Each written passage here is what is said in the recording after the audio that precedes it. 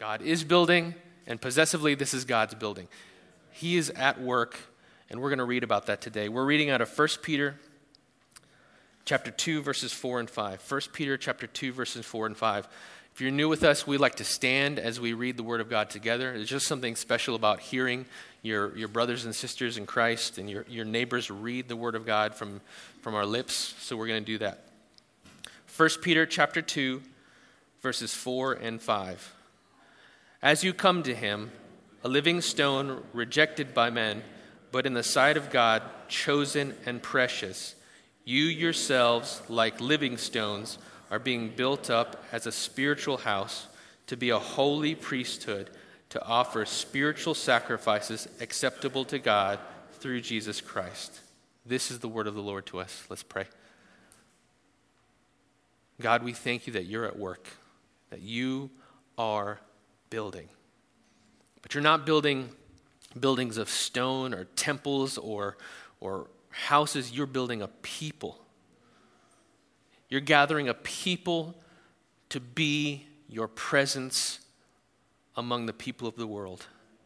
You're building, God, a people to embody your character, to carry your nature, to bring to bear your power, your resurrection power in a lost and broken and rebellious world.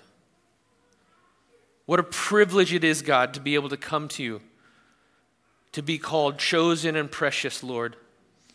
What a privilege it is to be with you and to be among brothers and sisters who are likewise being built. God, I pray that by your Spirit we would see the purpose, that we are being built to a purpose. And that purpose is to be your dwelling place. Dwell with your people, we invite you. In Jesus' name, amen. You guys can be seated. Family, God is building us to be a dwelling place for him here in Northern Virginia. Grace Covenant Church has existed we're celebrating our 40th anniversary this year. And the goal, the aim, the mission of Grace Covenant Church, the vision is to win the city. And we've contextualized that here as those who live in the suburbs and further out west from D.C. and Maryland, to say that God wants us to be a part of the process of winning the Route 7 corridor. Because everyone who lives on the Route 7 corridor has a job where they can't describe who they work for in some sort of skiff in D.C. Or they work on the Hill, or they work nearby. And we recognize that this is a strategic place that God has placed us in so that we might be able to be a part of the greater vision to win the city. God has always sought people to dwell with. The word says that God created the heavens and earth, and he created all these things, and creation culminated in what? Adam and Eve, these individuals, these humans, and he placed them in a garden. And it's interesting, if you study the tabernacle that comes afterwards, the temple, they reflected the imagery of a luscious and rich garden. Because this garden was the point at which heaven and earth met, where the presence of God dwelt with the people of God. And from the beginning, God has always intended to be in relationship with his people.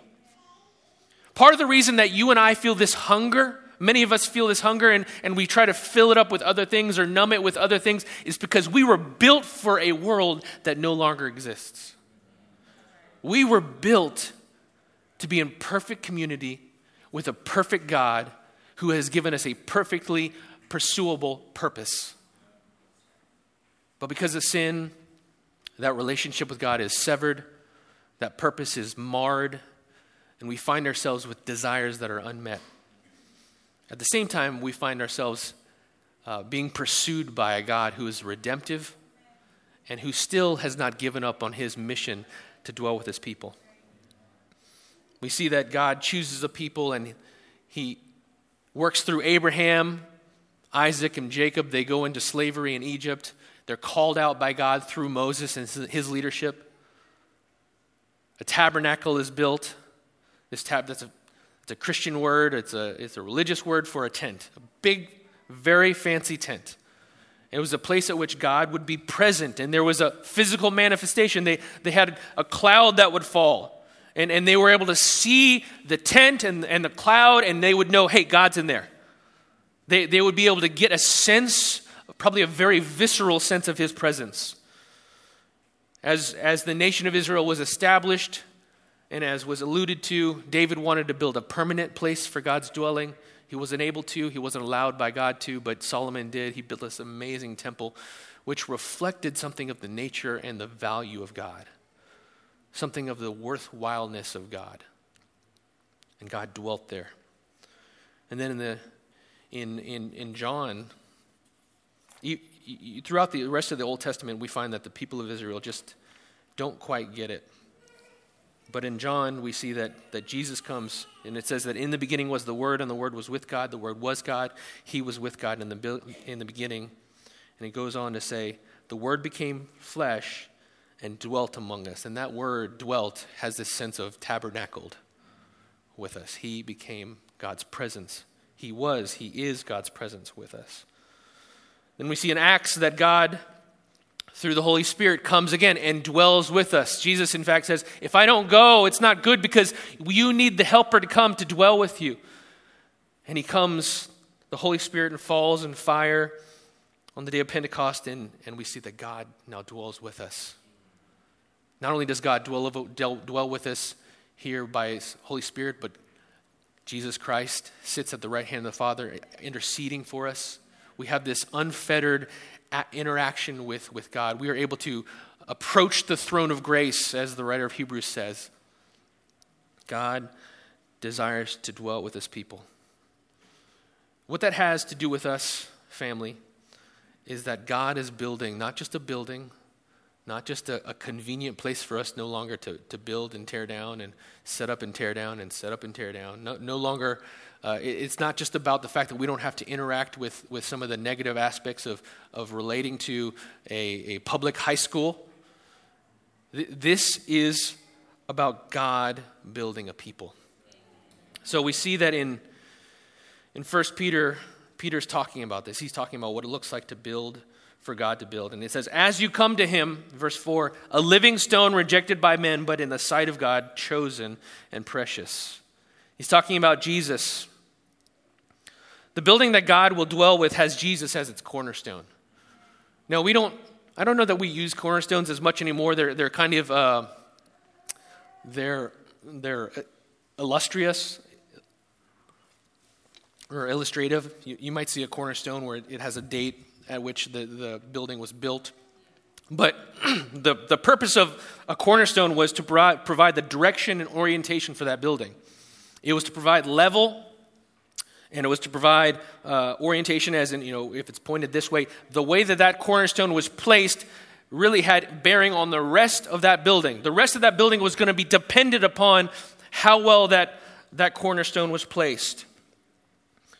And Jesus provides the cornerstone for what God is building in our lives.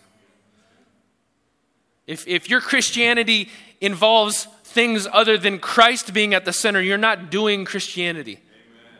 You might be doing something kind of Christian-y, kind of religious, but Jesus is at the center, or in this case, he is at the cornerstone of the building of our life. What is at the cornerstone of the building of your life? When you look at the way you spend your time, your energy, your money, if someone were to look at a transaction of your life, what would they walk away with? Would they walk away that, I think that Jesus is the Lord of this person's life. They listened to your conversations. They heard what you said while you're by yourself, what you thought while you're by yourself. What would they say is at the cornerstone of your life? What's providing direction and orientation in your life? Again, we don't just add the kingdom, as Pastor JC said. The kingdom is at the center, or it's nowhere at all. And Jesus desires to be the cornerstone of our life. And whatever God builds, he puts Jesus at the center. We've been going through the book of Colossians, And so much of Colossians is just saying, Jesus, Jesus, Jesus. He's higher, he's better, he's stronger, he's smarter, he's more authoritative. He wins, he wins, he wins. Jesus is at the cornerstone. Peter tells us that. Not only is he the cornerstone, but he's a living stone. Now, I don't know about you, but I have never had a conversation with a stone. Or at least not one where the stone responded. If you had, well, we won't talk about the circumstances that might surround that kind of interaction. My guess is there might have been other things involved. Because stones don't talk. Stones aren't alive. I'm glad, because that would be weird. Driving down a gravel driveway, ouch, ouch, ouch, stop that, it hurts. You know, you have bite marks in your tires. Stones don't live. Like I want you to imagine that, because that's the emphasis of this text. He calls Jesus a living stone, and that ought to catch you off guard. What? A living stone? A heavy stone? A strong stone? A cold stone? That wasn't even 3 degrees from sweets for me. But a living stone, that's unique. But Jesus is a living stone. The good news of the gospel is not just that Jesus died on the cross after having lived a perfect life so that we could watch him die and then think about how we can do a good job until we die. The gospel is not the message of, you know what, just do a little bit better like Jesus did a little bit better. It's not, stop cussing and stop drinking and make sure you walk ladies across the street and then you'll die and maybe things will be okay. The gospel is nothing if Jesus is not alive. And those aren't my words, those are Paul's words. He says, if Jesus did not rise from the dead, then we are fools and we ought to just party. But the good news is that Jesus is a living stone. He did rise from the dead. He defeated death and holds the power of life. He is the living stone. And like a cornerstone, he sets direction, orientation, reference for us as individuals and for our church. Peter goes on and he says that he was rejected by men, but he was chosen by God. There's something about the economy of God on this side of eternity where humility precedes exaltation. Humiliation precedes exaltation. That's the nature of God. That's the way of God. And we see it played out over and over and over again. We see it in the life of Joseph. Joseph, this young man who God ends up using to save the people of Israel, begins his life hated by his brothers, sold into slavery, maligned, imprisoned, in pain, rejected. But what does God do? He redeems him and he uses him. We see this in so many other stories in the Bible of individuals who had to go through a season of humiliation, of being brought low, but then in order that God might raise them up. And we see Jesus come, and it's the ultimate expression of this, where God, kind of a big deal, fairly high on the totem pole of authority and power and dominion and honor, he humbles himself. And Paul talks about how he humbles himself. He becomes this baby. And if you've never held a newborn, they're pretty helpless. And they're weak, and they're incapable of a lot of things, and they're vulnerable. And that's what God did for us, is he subjected himself to such humility, the God of the universe. Right? As a baby, the Bible says in Colossians that things are held together by Jesus. So listen to this. As Jesus is a baby, wetting himself, he's also holding creation together. He's holding the fibers of the diaper around his body together. He had humbled himself to the greatest of degrees. And he was rejected by men. This king who should have come and they should have received him. They should have been aware of the scriptures. It's not just that they didn't understand. Jesus tells a story of these two guys who die, Lazarus who goes to heaven, this rich man who goes to hell, and the rich man is like, please give me just give me some water. Just please give me some water. God tells him, no, he can't. And then he says, well, just go and tell my relatives that maybe, or he tells Lazarus, go and tell my relatives about this, please. And what Jesus says is that no one would believe someone who was raised from the dead if they did not already believe Moses, talking about the scriptures. Jesus was rejected by men who should have known, who had the scriptures, who should have been aware of who he was, and should have received him with thanksgiving. But he was rejected. On the other hand, he was chosen and precious in God's sight. See, God looks at things differently than you and I do. He sees the heart. Certainly God knew that Jesus, his son, was Jesus, his son, and he received him because he was the second person of the Trinity. But in his humanity, God also receives the Son. You can't just, sometimes we like to punt with Jesus and say, well, I can't be like Jesus because Jesus was God. Punt. I understand Jesus was perfect, but Jesus was God. Punt. But Jesus is also perfectly human. Absolutely 100% human. And God approved of him. The Father approved of him, received him, loved him. He was precious to God. And because of that, because of this cornerstone, we can be confident in what God's building in your life, in my life, in our life. He goes on and he says this, you yourselves are like living stones, are being built up as a spiritual house to be a holy priesthood, to offer spiritual sacrifices acceptable to God through Jesus Christ. We are living stones. And that's good news. If you are trusting Jesus as your Lord and Savior, if you recognize that you are a sinner by nature and choice, that you have broken God's law, that you have sinned, you've done wrong things, you haven't done right things, that as good as you are on your best day, you are a terrible sinner on your worst day, and you're not that great on your best day. And I say that as a sinner. If you recognize that, but you trust the fact that Jesus lived a life that you should have lived, a life of perfection and obedience and honor and righteousness, and that he died on the cross bearing the wrath of God, the sinful wrath, or the righteous wrath for our sin that we should have paid. If you're trusting in him, then you're being built up as a living stone. Paul says it differently. He says that we are new creations in Christ. We're new creations. We have a new nature. God is at work in your life.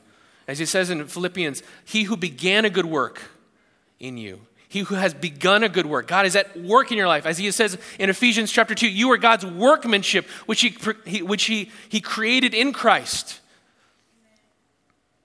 We are his living stones. How does this happen? He says in verse 4, as you come to him. As we come to him, as we trust in him, as we look and say, Jesus, I trust you, we are now living stones, part of the building that he's building. That we trust in Christ means we have a new nature, a nature that reflects the nature of Christ. And that means that like Christ, you and I, we will be rejected by men, and we are chosen and precious in God's sight. We don't need to, and when I say rejected by men, some of us are rejected by men because we're ornery. Some of you might be rejected by men or by people because of your bad attitude. And that is not what we're talking about here. We're talking about the fact that if we're walking in consistency with who God is, if you are pursuing Jesus Christ in a relationship in all areas of your life, there are going to be people who are going to look at you and say, nope, don't want any of that. There are going to be employers who say, if you're not willing to bend the rules here and come alongside of us with our lack of integrity, we're not interested in that. There are going to be relationships where the other person is going to say, if you're not willing to go this far and further with me, then I'm not about that. There are going to be communities of people who are going to look at you, just the fact that you say that you love and trust Jesus Christ, and they're going to say, nope. They're going to equate that with hate. you're going to be rejected by men. We don't need to put any stumbling blocks in front of people ourselves. We don't need to be unkind or unloving or impatient. But the fact that we are faithful and pursuing Jesus Christ, trying to live in truth, is going to mean that people are going to reject us. John says this, or Jesus says this in the book of John, chapter 15. Jesus is talking to his disciples before he's about to be crucified. And he says this, "If the world hates you, know that it hated me before it hated you. If you were of the world would love you as its own. But because you are not of the world, but I chose you out of the world. Therefore, the world hates you. Remember the word that I said to you, a servant is not greater than his master. If they persecuted me, they will also persecute you. If they kept my word, they will also keep yours." People will reject you. And as a side note, if in your pursuit of Christianity you find that everyone is cool with you all the time, it might not be Christianity. I'm not saying be annoying. Please don't be annoying. Please don't be annoying and then say, well, Pastor already told me that I could be annoying because people are going to reject me. Please don't blame your bad attitude or your unforgiveness or your unwillingness to shower on me. And that's not what we're talking about. But the call to faith in Jesus Christ is going to ruffle feathers. And I've talked with other pastors about this, and I'm sure you've been paying attention, but the world, it feels like the dial on the dimmer is going down. Now, in this room, there are dimmers, and if you dial it down, then it'll get darker. That's what it feels like. It feels like it's getting darker. What that does is that wherever there are points of light, those lights become more evident. And some people are happy for that light, and some people want to quench that light. People will reject you. And that will hurt. That'll be uncomfortable. It won't be fun. People might say mean things. We've been working with Mobile Hope. We've been trying to be in this community. We've been trying to love Sterling well. And there are going to be people who receive that love. There are going to be people who receive our care, our stuff, our money. But the moment we say, can we talk to you about Jesus? They're going to say, nope. But that's what our call is. Our call is to be faithful to share the gospel with people. Certainly to build bridges of relationship, but in order that the truth might come across. We will be rejected by some, but we will also be called chosen and precious by God. In Ephesians chapter 1, it talks about how we were chosen by God, how before the foundations of the world God chose us, even as he chose us in him before the foundations of the world, that we should be holy and blameless. He predestines us for adoption as sons. He chooses us before we're even born, before we're even created, before the earth has atmosphere. Not only are we chosen, but we're beloved. 1 John talks about how we are his beloved children. Some of you need to hear that. You are God's beloved child if you're in Christ. You're not just saved, right? God doesn't just stamp, oh, you're not going to hell. No, he wants to have a relationship with you. He's pleased by you. I was reading this commentary. It was an article, and it just struck me. The article was about how God is pleased by our obedience. Now, in the evangelical world, there's this push, and it's legitimate to say that we're not saved by works, right? We are not saved by the things that we do. No amount of you doing good things is going to accrue some sort of merit with God that he now owes you to bring you into heaven. That's not a thing. We are all fallen short of the glory of God, and the wrath of God is upon us because of our sin. It's only by grace that we're saved. That's called justification by faith alone in Christ alone. But once we're on this side of saved, there is a real relationship that we have with God, which we can please him. You can please God. You might be pleasing him right now. If you're not on your phones doing something else as the sermon is being preached. I'm just kidding. Or am I? No, I am kidding. You're beloved and you're precious. You're loved. God is pleased. I'm so thankful for you guys. I'm so thankful for your faces, for your hearts to serve, for your countless hours sacrificed, for the money that's been given, for the desire to be helpful and kind and available. It pleases God. And when he sees his people doing things here and doing things here, and now there's a riser, and we actually built a different thing here. We being other people. I think I screwed a few screws in, but we built it. It was half the height, and it was a little bit, and it didn't work. And we had this. Probably should have just started with this because it looks a lot nicer. But we built it. But it was cool because we built it, and then other guys realized that I've got these skills in the area of AV. We assessed it. This was not, the other thing was not the solution. But you know what? That solution is now in the children's or the youth ministry wing. And Mr. Mike has a stage to step onto to begin to kind of signal to the teens to pay attention and get off their phones and listen. And it was cool that different people were working, doing different things, and God was being glorified through it. He was building through his people. Peter goes on to say that we're a spiritual house. We're being built into a place where God dwells. When people come to our church building and interact with the people of God, they're going to encounter God. God can do what he wants, and people can come into the building, and God could just, boom, and they fall over, and just because they walked into the building, experience relationship with God. He could do that. He's allowed. It's his building. Probably the most likely way that people experience Christ is through you. People will experience God through the people of God. When we go into the world as living stones, we carry the presence and power of God with us. When you go to your profession, when you go to work on Monday, when you go do things on Tuesday, when you're at the grocery store, even though we're disparate and separate, we still are the temple of God, and we still bring the presence of God with us. And that's a privilege that we have. That we can go to we can go to Sweetwater after service, and we can pray for someone and bring the presence of God to bear in their life. When we work together, we're stronger and more stable than alone. Like a stone wall that is well built is better than a bunch of scattered stones. I was doing some work with my father-in-law, who happens to be on the front row, and he has a lot of rocks in his yard because he has a pretty big yard. He lives on a mountain, which is made of rocks. So there's just rocks. It's lots of rocks. And so me and my sons and daughter, we're trying to help him build a little pathway. And you know what?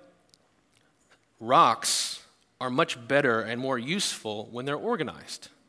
When you're not stepping on them, but they're providing a pathway. God's building something that it's a corporate entity. Again, this is why don't listen to anyone say that I can be a Christian, but I don't have to go to church. That may be true. I question that in its application in real life. Theoretically, sure. But you're going to miss out on what God has intended for your life to be. God is building. Family, God is building. I don't know if you noticed, but he says this: as you come to him, you yourselves are being built. You're not swinging the hammer. For some of you, that's good because you don't need to swing any hammers. And when it comes to our relationship with God and our own architecture of our life, it's good that we are not swinging the hammer. God is building. This place is a testimony in the physical to what God is doing in the spiritual. At some point, we're going to get, I preached out of Joshua a few months back, and we saw that the Israelites crossed the Jordan, but before they finished, they got stones out of the riverbed, and they stacked them up. And I love it. You're like, why would they stack up stones? Like, what's the point of that? And it's like, that's the point. So that you ask the question, what's the point of those stones? This building is our stack of stones. When people pass by, what's that about? So we can talk to them about the faithfulness of God. You know, that building was given to us. It wasn't given to us. We're paying. By the grace of God. That building we leased it. We're pursuing it, and we're building and living out of it. Doing church out of it because God is at work in our church. He's growing us. People are being changed. Lives are being changed. God's helping people, and we're so excited for what God is doing. This building is not the point, but it's a testimony to the point. We're a holy priesthood. He goes on to say, we're meant to serve God. You were meant to serve God. You were made to serve God. You were made to offer your life to him. And ultimately, he says that we're to offer spiritual sacrifices acceptable to God through Jesus Christ. Now, what are we talking about? What are these spiritual sacrifices? They're obviously not lambs. We don't have spiritual lambs up here. I guess if we did, we wouldn't know because they would be spiritual and not physical. But I'm fairly certain that's not what he means. If you look at verses 8 and 9, he says, verse 9 and following, he says, you are a chosen race, a royal priesthood, a holy nation, a people for his own possession. He kind of reiterates what he has just said. And he says, that you may proclaim the excellencies of him who called you out of darkness into his marvelous light. Our lives are meant to testify to the goodness and grace of God.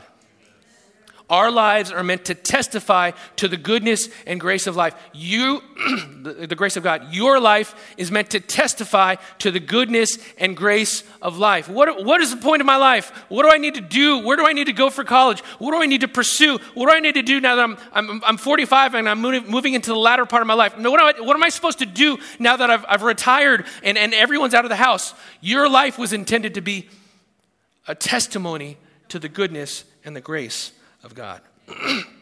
The specifics, God will work out, but that is the purpose. Family, how you and I live and what we do with our lives is not up to us. As I come to a close, God is building us. We are living stones. We're part of God's building. This building is not my building. This building is not Pastor Jermaine's building. It's not Debbie's building. It's God's building, and it's your building. And there's a purpose of God that he desires to see reflected in your life. For some of you, that purpose begins with trusting in Jesus for the first time. It means recognizing, you know what, I am a sinner. I have chosen and tried to live my life in my own way, and I recognize that that's bankrupt. That there's no hope in that. There's no solution in that, and there is dread that I have if I'm really honest with myself about what the next life might look like. What happens after I die. If that's you, God calls you to put your trust and your faith in Jesus Christ. To trust him to be the perfect, righteous person that you never were, nor could be. To die the death that you should have died. And to rise again, defeating Satan, sin, and death, that you might also live in newness of life. If that's you and you want to trust in Jesus Christ, we're going to pray in just a moment. And for the rest of you, your life is not your own. You were bought with a price. And God expects that as living stones, you reflect his glory and you follow in with how he's building. Where do you need to be plugged in? How do you need to be built in this building? What do you need to do to bring the presence, the power of God to bear in this corporate reality? Because he's talking to us as a people. He's not talking to individuals. The you there is plural. As you come to him, you are being built. We're being built, family. And God's got a purpose for us, and I'm excited for what that's going to look like. Let's pray. Father God, I worship you and I thank you for your goodness. I thank you for all that you've done.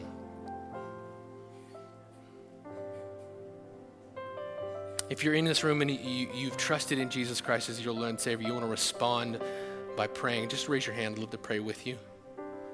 There's nothing magical in the raising of the hand or the prayer. It's just a reflection of what God's doing in your life. Well, Father God, we love you and we thank you that you are at work. And we thank you that the promise is he who began a good work in us will bring it to completion at the day of Jesus Christ. God, we thank you for this building. But more importantly, we thank you that you're building.